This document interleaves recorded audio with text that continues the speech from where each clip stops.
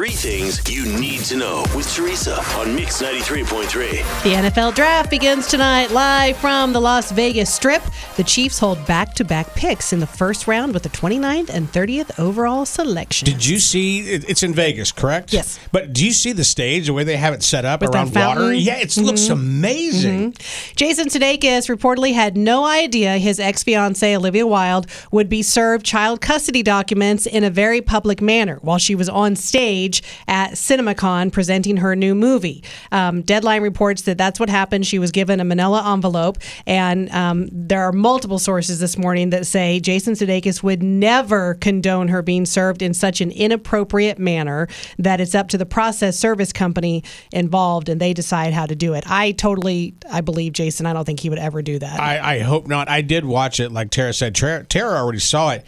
I saw the video. She handled it well. I totally agree with what you said, but that is just awful. Yeah, she was a total professional about it. Yeah. I mean, let's be honest, Rocket. I don't want to get too personal, but you've been served many times with many legal papers. Yeah.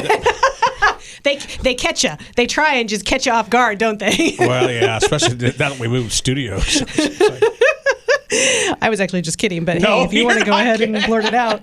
And finally, Hailey Bieber is opening up about her medical emergency last month. She wants to create awareness, and she released a video yesterday talking about her TIA, or a mini stroke, and how she was displaying stroke-like symptoms during breakfast. She talked about how her face started to droop to the side, and that she could, in her mind, she could comprehend what someone was saying, but she couldn't physically answer any of the questions or speak the words.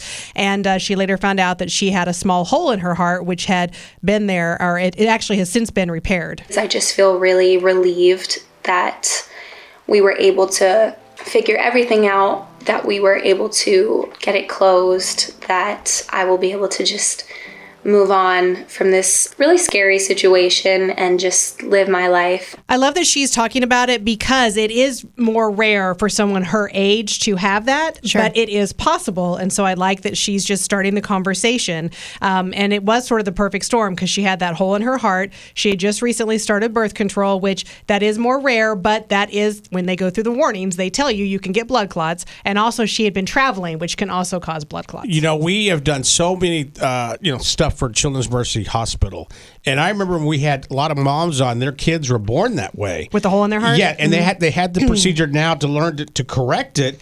And then we're teaming up with Children's Mercy again next week to help kids. Yeah, we're actually going to have a fun little request-a-thon where you can actually you can donate money to hear a song, and it can be any rando song you want, something that we would never normally play, but if you want to donate money, we'll do it. So we'll give you more details, and that'll be next week.